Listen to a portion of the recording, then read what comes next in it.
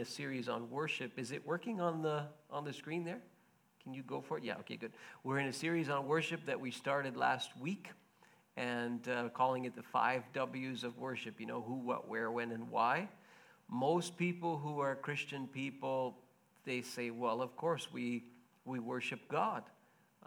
Last week, we tried to ask some questions about, well, do we really worship God? You know, because sometimes we sing on, in our case, Saturday mornings, and we sing a few songs, and we say, yay, we worshiped God. Well, I mean, if you look into the pages of the Scripture, worship has to do with a whole lot more than that, than, you know, singing for 20 minutes. It's a lot more than that. So we asked 4 questions last week. We said, well, where are your thoughts? Where do you spend your time, your talent, your treasure? If you think about those things and answer the questions there, that's likely going to tell you who or what you really are worshiping. We may say and give lip service to God as Christians, but really sometimes we're worshiping something entirely different. And you can fill in the blanks. I mean, people all around this world have objects or people of worship. Think about it for a few minutes with me. You know, where do people spend their thoughts, their time, their talent, their treasure? Well, people worship themselves. People sometimes worship their own bodies. They put a lot of time, talent, treasure, thoughts just into their own body and nothing else. People worship things and patterns in this world. They worship wealth. They worship materialism. They may worship money. They may worship food. They may worship media and popular culture, music, video games, television, movies.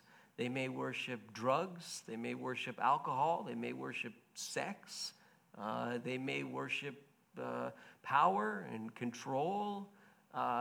Many things. You can see sports. People worship sports. You know, time, talent, treasure, thoughts. That will tell you what your object or person of worship is. People worship their families. People worship their spouses. People worship their children. So we all have these. The question is, do they work? And Jesus had this conversation with this woman, a Samaritan woman in John chapter 4, and we looked at it a little bit last week. Just to revisit it, we talked about what worship or what we're worshiping, and from the story we see that Jesus made this curious trip from down south in Judea up to Galilee, if you put the map on the screen, and he stopped in Samaria, and we see that the text says he had to go through Samaria. And he didn't really have to. If we look at the map, he could have gone up the Jordan River and avoided Samaria altogether.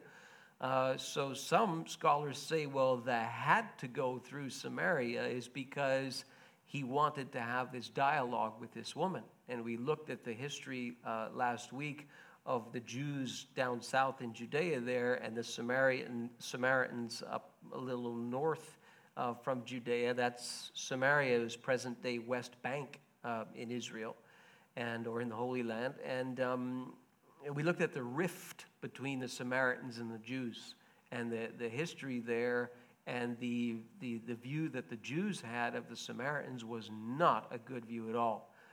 So for Jesus to deliberately go into that place and to have a private conversation with, of all people, a woman alone, and a Samaritan woman alone, this would have been a very unusual thing. The disciples had gone into the town, probably the town of Sychar, to buy food, presumably, and they would return as the conversation kind of ended with the woman. But it's a very enlightening conversation, and Jesus dialogues with her about worship.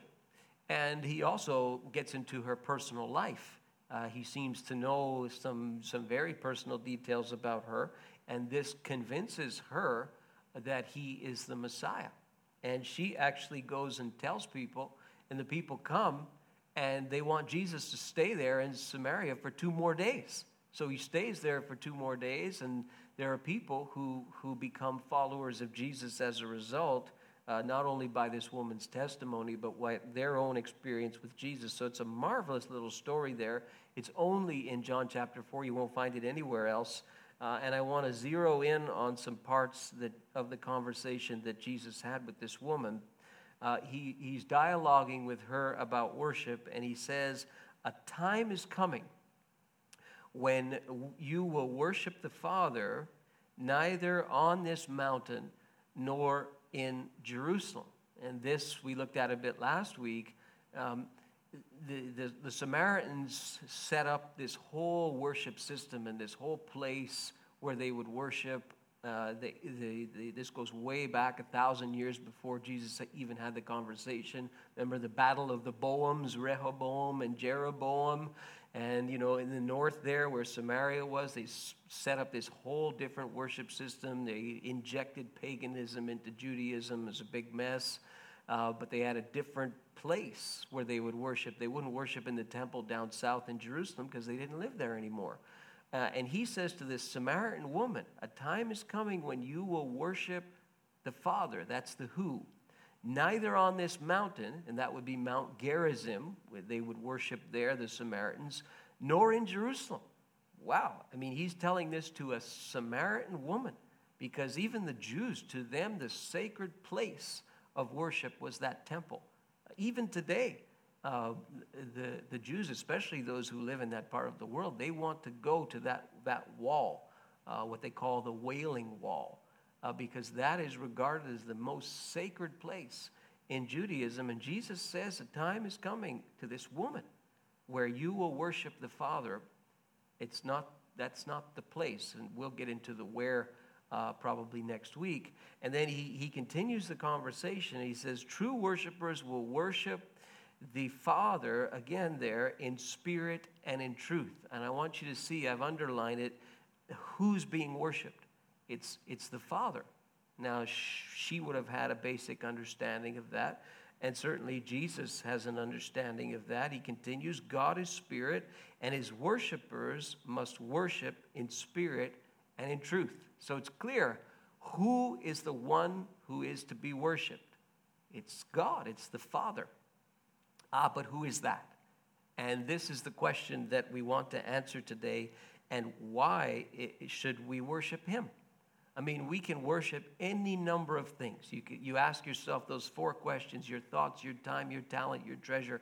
That most likely is your object or person or whatever of worship. Okay, well, what about God? If we're to worship God, why? And why is it something that God commands us to do? And who is he that we should worship him? This is the reason why we should.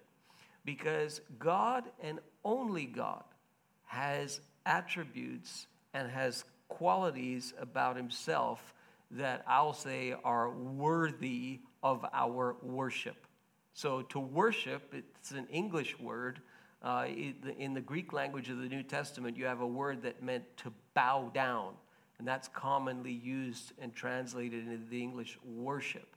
But the idea of bowing down symbolizes something. It obviously symbolizes worship. You're paying homage and respect and honor to whatever you're bowing down to in that culture. So what are the attributes and what is the essence of God that demands our worship? I mean, here's what the Bible would argue. You can worship anything else but God.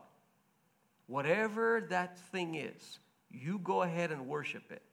But that object or that person or that lifestyle or whatever it is going to leave you ultimately dissatisfied. And it could well lead to your own destruction. If you do not find worship, true worship in the Father, in God, and in who he is, you're going to keep running and stuffing things in there to worship, and none of them is going to satisfy you. I can remember before I became a Christian, if you asked me those 4 questions, Where do you spend your time, talent, treasure, and thoughts? As a teenager, even as a child, or, child, early teen, I would have an immediate answer to that question. There would be no doubt in my mind, and I would say, I worship the gods of baseball. I worship it. And I would not be ashamed to say that. That's sport. Okay, so for me, sport was a way of escape. It was a way to get out of the house. It was a way to channel emotion and anger and frustration. It was all of those things. And so I was into that game, and I played that game in the summer 16 hours a day, maybe more. In the wintertime, I used to take a baseball and throw it up against the wall of my room and catch it. It really annoyed my family and my parents, okay? I mean, I used to go outside in the winter on a day like today. If it was a little bit warmer, I could make snowballs and throw snowballs at a tree. So at least I could work on, my motion. I wanted to be a pitcher and all that. I said, well, I'll use snowballs in the winter. I'll find a way. In the summer, I would watch reruns of baseball games. They would tape it and play it at 6 o'clock in the morning, and I would get up and watch reruns of baseball games that I had watched the night before, just to see if I missed anything or if I could learn something. I mean, I absolutely worshipped sport. And, unfortunately, when you do that, ultimately you come up dry. And when you need elbow surgery at the age of 18, it's over. And I needed elbow surgery at the age of 18. I still can't straighten my right arm today, okay, because there's bone chips and stuff hanging around in there. And that changed things, and I had to, of course, find a new object of worship, and I was all over the place until God became my object of worship, you see. And whatever that thing is, it's going to lead you down a path of frustration because it does not have the qualities that God has. And these are qualities that are the only qualities that are worthy of our worship. So I'm going to give you 8 this morning. 8, if you can, 8. 8's like that. If you can hold on and look at these 8 qualities of God, and these are just 8 of them. There are dozens of them that you can identify in the Scripture. I'm going to give you 8 of them and divide them up into 2 little categories for you, all right?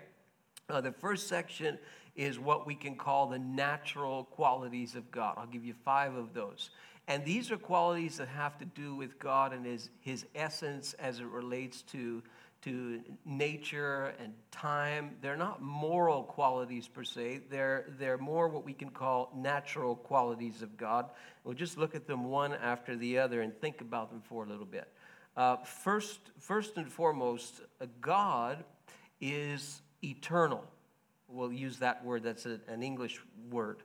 So Psalm chapter 90, verses 1 and 2, the psalmist writes this: Lord, you have been our dwelling place throughout all generations. Before the mountains were born, or you brought forth the whole world, before that, from everlasting to everlasting, you are God. This is a statement about the eternal quality of God. Now, we don't really think about that too often, but we should, because it's worthy of worship. To be eternal means the thing has no beginning, it has no middle, it has no end. It's eternal. So if God is eternal, he exists independent of time. He has no need of time. He created time.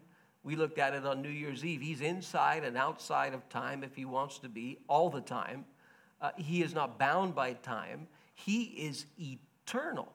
Now, we don't relate to that too often because most of our lives we spend in the finite world. You know, we know about things begin and things have an end. And our lives have a beginning, and our lives, at least on this earth, have an end. You know, when we start thinking about eternity, or even infinity, which means the beginning and no ending, do you know when we start thinking about it is when we start getting older, and when the whole thing of, hey, my life on this earth is going to come to an end someday, then we start thinking about these things. You'll never have a more attentive audience about God and the things of God than at someone's funeral. Trust me, I've done many of them, and you never have a more attentive audience because people are captivated all of a sudden by eternity. Well, God is eternal. And because God is eternal, the way that we're rushing, we've got to do this, we've got this time constraint, we don't have enough time in the day. I mean, I look at some of you, many of you are parents in this room, and you probably wish you just had one more hour in the day. Just give me one more hour and I can make it happen, and you only get 24. Well, in God's view, like, he's not bound by that stuff. And sometimes when you worship God and you truly, hey, my thoughts, my time, my talent, my treasure, it's about God first and foremost. I'm telling you, the way that you're going to understand time and the way that you're going to go through your day and the amount of time you will seemingly gain when you start to worship God who is eternal, you'll be surprised. You'll be shocked. I mean, a tip for you. I'm going to say when you pray, right? I know some of you probably say, well, when I pray, I don't pray too often, Pastor. Well, you probably need to develop that discipline. When you pray, try it this way. Try getting up super early in the morning, whatever super early is for you, and spend your time with God as early as you possibly can. You will probably be shocked at how your time runs that day. You probably be, where did I get all this time? How come it doesn't seem as hectic? How come it doesn't seem as crazy as it does other days? Well, this is because your first priority, your first series of thoughts was on the one who is eternal. And he holds eternity in his hands. And we get to experience that in our own personal lives, because the one who is eternal comes to live within the believer. And the believer can even face the grave and experience God even after the grave with confidence and with peace. They can even pass into eternity and say, you know what? I'm not gone. I'm just going to another place. Because God is eternal. Tell me who is like that, right? So if God is eternal, and if God is not bound by time, and he's inside and out of time, it would suggest a number of other characteristics. It would suggest that God is, and I'll give you some omnis here, that he's omnipresent. This means to be present everywhere. So the psalmist David has a beautiful, beautiful psalm, Psalm 139, where he talks about some of these qualities of God. In verses 7 to 12, he says it this way: "Where can I go from your spirit? Where can I flee from your presence? If I go up to the heavens, you're there. If I make my bed in the depths, you're there." The word there is Sheol. It's the place of the dead in the Old Testament. "If I rise on the wings of the dawn, if I settle on the far side of the sea, even there your hand will guide me. Your right hand will hold me fast. If I say, surely the darkness will hide me, and the light will become night around me, even the darkness will not be dark to you. The night will shine like the day, for darkness is as light to you." What's he doing? He's saying, my God is everywhere all the time. I can't run from him. I can't escape from him. When I feel alone, when I feel isolated, when it's dark outside, it's bright to him because he's everywhere all the time. He's omnipresent. And this means all of God is everywhere all the time. So God is not like the Blob. Any of you seen that old 1950s movie, The Blob? Do you know what the blob is? So, you got this goo, and it just keeps going, and it spreads, across the whole city, and it kind of consumes everything in its path. It's the blob. It's all spread out like a big jello. Well, God's not like that. All of God is everywhere all the time. He's in this room. He's everywhere you go. It doesn't mean that God is the stuff. He's not the chairs. He's not the table. He's not the trees. He's not the sun. Okay, He created all of this. And all of God is present everywhere all the time. You say that's impossible. Well, this is who God is as revealed in the Scripture. And this is worthy of worship because it means wherever you go, whatever you've experienced, God was there. You say, well, I don't know if I like that because these things happened to me, and if God was there, why didn't God do anything about that? Well, we'll get to that in a few minutes. That has to do with His moral qualities and why that is. But it certainly means that whatever you went through there, whatever the experience was, it was a very, very traumatic, or someone did something to you, experienced something terrible. Let me tell you, God was there and God knows what happened. And it's not only because God is omnipresent, it's the next quality. God is omniscient.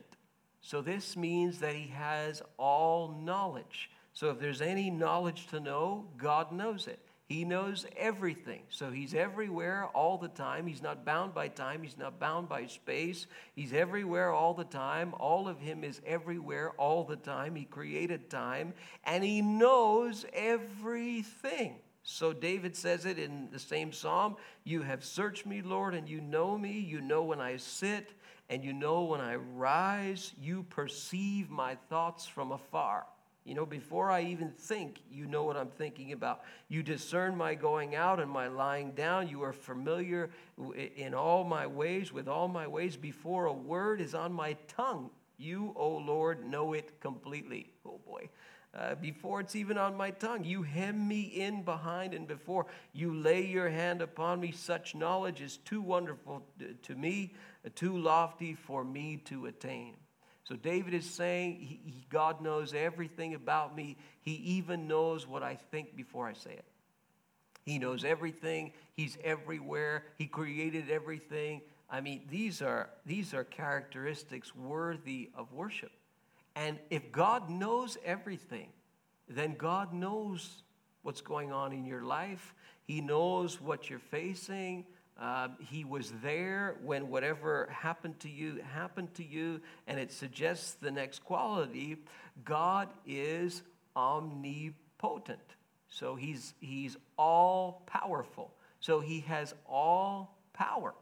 So time is not an issue for Him. Space is not an issue for Him. Circumstance is not an issue for Him. Knowledge is not an issue for Him. He is omnipotent. So Jeremiah, the major prophet, says this.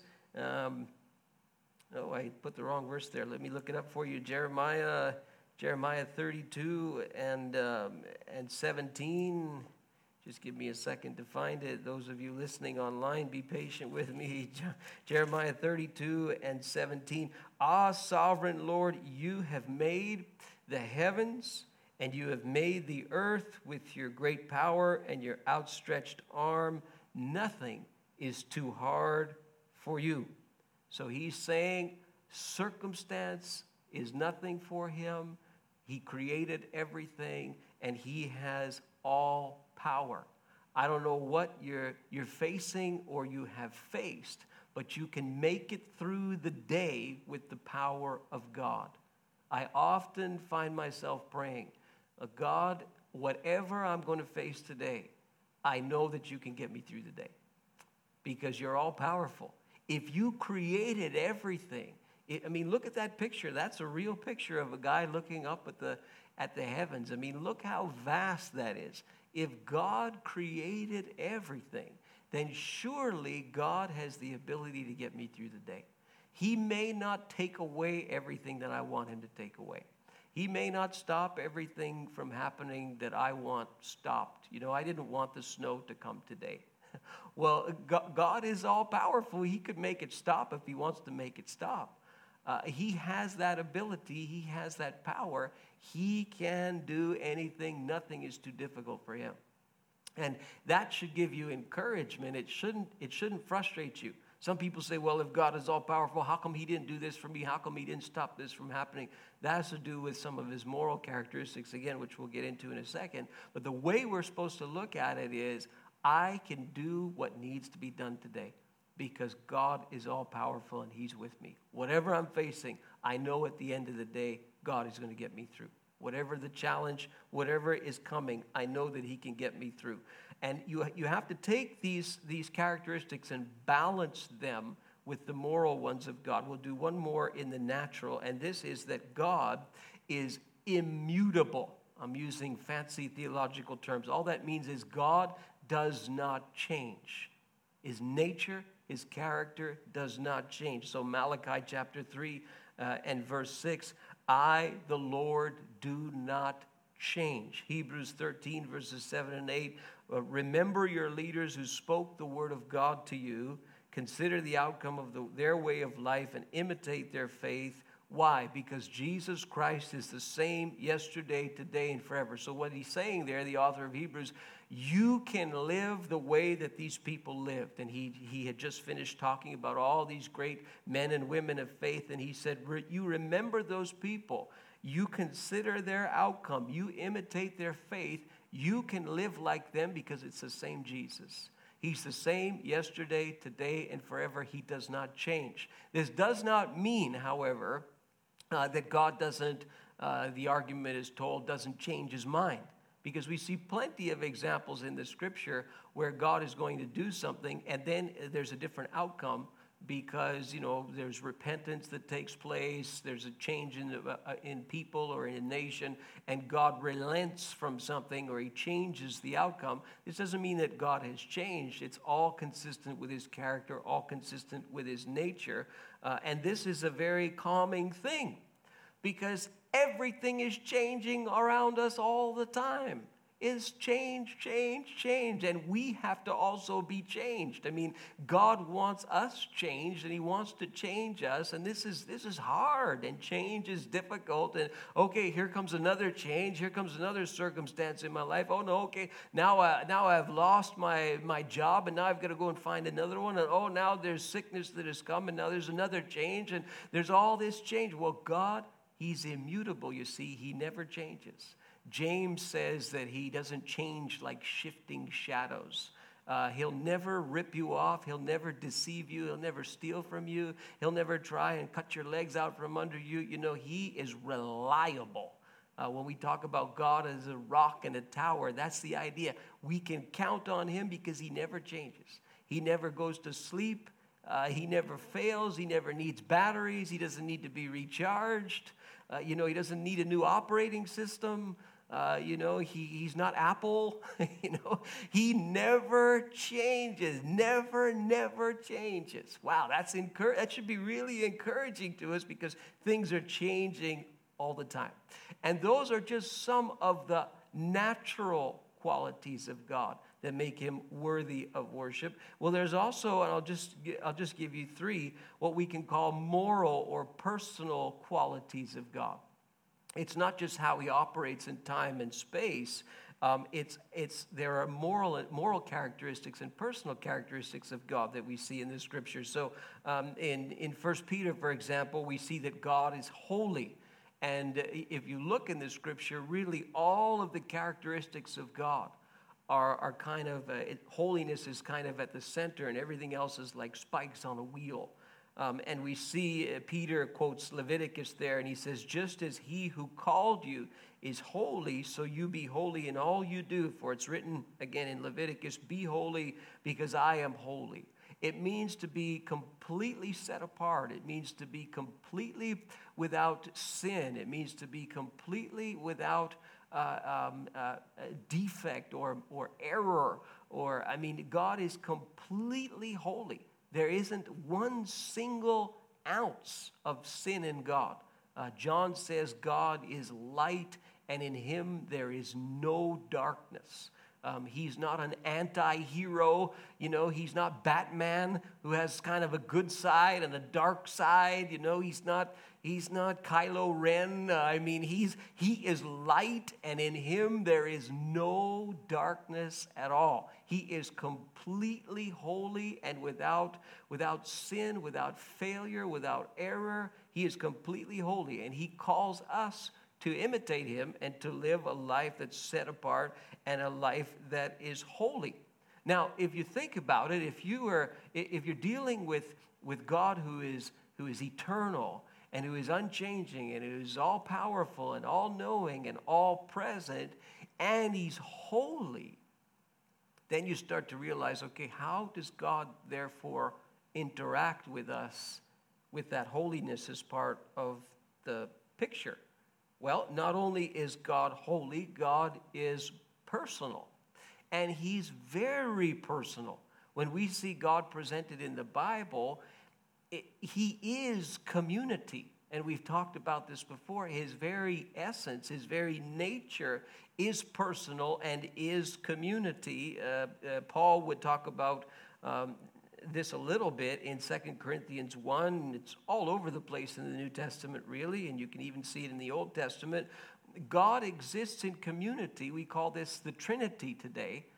This is the idea that God is one what, but he's three whos. He's God the Father, he's God the Son, and he's God the Holy Spirit. These three persons are co-equal and yet distinct, and we see that God interacts with people through all three persons of the Trinity. Now it is God who makes both us and you stand firm in Christ. In Christ. That suggests a personal relationship with Christ where your identity changes. God has made us stand firm in Christ. He anointed us. The word anointed is the same root word for Christ. He anointed us. He set his seal of ownership on us, and he put his Spirit in our hearts as a deposit, guaranteeing what is to come. You have God the Father, you have God the Son, you have God the Holy Spirit, all there interacting with people, interacting with the church, the community of faith. Man, that should give us a huge encouragement. That's very, very hands-on, very personal, this God is. He's holy, and yet he interacts with us, even though we're not particularly holy. Wow, that's worthy of worship. And finally, God is sovereign. He's sovereign. This means that he's the king. He does what he wants. And no one can push him around. And no one can tell him, you've got to do it this way, my way. You have to act in my life in a certain way, and it's got to be that way, or it's the highway. Well, God won't have it your way. He'll always have it his way because he's sovereign. He's in control. He's the king. I'm sure he won't mind me saying this, but Simon is here today, and I went and visited his wife this week. We went and visited and spent some great time with her. And Simon and Alicia have, in my view, a perspective on worship that is phenomenal. And even with the challenges that they're facing, they phrase it kind of like this: God is the king, and he can do what he wants. He's not at our beck and call. We can't demand of him to do this or to do this. He is the king, and we worship him, and he can do what he wants to do. This is a very, very healthy perspective on worship, because nowadays we have pushed the sovereignty of God aside, and now we have preaching, and we have books, and we have all this stuff that will tell us the secret sauce to get God to do what we want him to do. So if we want to be wealthy, well, there's a series of prayers that you can pray, and there's a series of scriptures that you can quote back to God. And if you do it this way, and you claim it this way, and if you say it that way, then you will be wealthy, because God is obligated to make you wealthy because of the way that you've interacted with him. Can I just tell you that it totally disavows the sovereignty of God. It takes his sovereignty and it throws his sovereignty out the window. Unless, of course, his sovereignty is subject to your sovereignty. But it's not. See, God has no need of us, but God chooses to interact with us, and God chooses to have relationship with us, and God chooses to engage with us, and God chooses to save us because he loves us. But God is sovereign. And so when you go through those moments in life and those circumstances and those things that happen to you, say, where was God? Why didn't God do something? Because God is holy, because God is sovereign, because God is all-powerful, because God is unchanging, because God is present everywhere all the time and knows everything, God will do something. From these characteristics, and if you look at the world, you can derive the reality that God is obliged now to do something with this world. His holiness demands judgment on evil. His holiness demands that those things that have happened to you, those circumstances that have happened, all those things are going to change. One day, there's not going to be the present system as we know it. Read the book of Revelation and you'll see there's a change that is going to happen, and God is going to bring about that change in his own time. You see, because he is sovereign, he's the king, he does what he wants to do, and no one, especially not his creation, can push him around. I have seen so many people, especially when it comes to healing, who think that, well, if I pray this way and I pray that way and I go and visit this supposed healer, and if I go and pay this money as seed money to this healer, and if I go and send them this handkerchief, and if I go and do this and do that, then God is going to heal me because God has to. No, he does not have to. He is not obliged to do anything for us because he's the king. And I know that that's really, really hard to hear for people, but we better get real with that and get sober with that because God can't be pushed around. The amazing thing, however, is that God shows us glimpses of what is to come. He shows us almost like a preview, like the trailers that they play on this movie screen. Before you go and see a movie, they give you 15 minutes of trailers, right? They tell you this movie's coming out in a year. And everybody's waiting, and they're saying, oh, I can't wait to see such and such a movie. It's coming out in a year. And we wait in anticipation. I remember the Star Wars movie from a couple of years ago. They started playing the trailer for this movie at least a year in advance. And people couldn't wait. I mean, they're like, I can't wait to see. I'll wait forever to see, what's Luke Skywalker going to say. And he said nothing in that movie. It ended with Luke Skywalker. Everyone was waiting, and you could see the new one, and you could see what he says, right?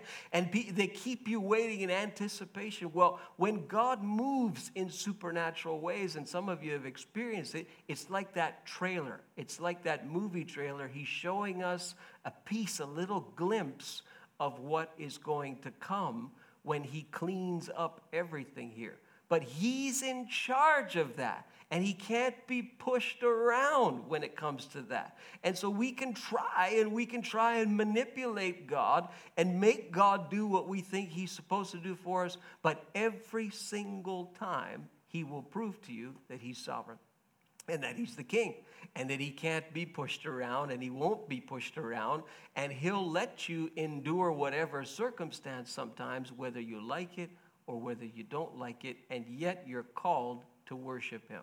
I love the passage in the book of Job, where Job, it happens a few times to him, and the story starts, and he loses everything that he has.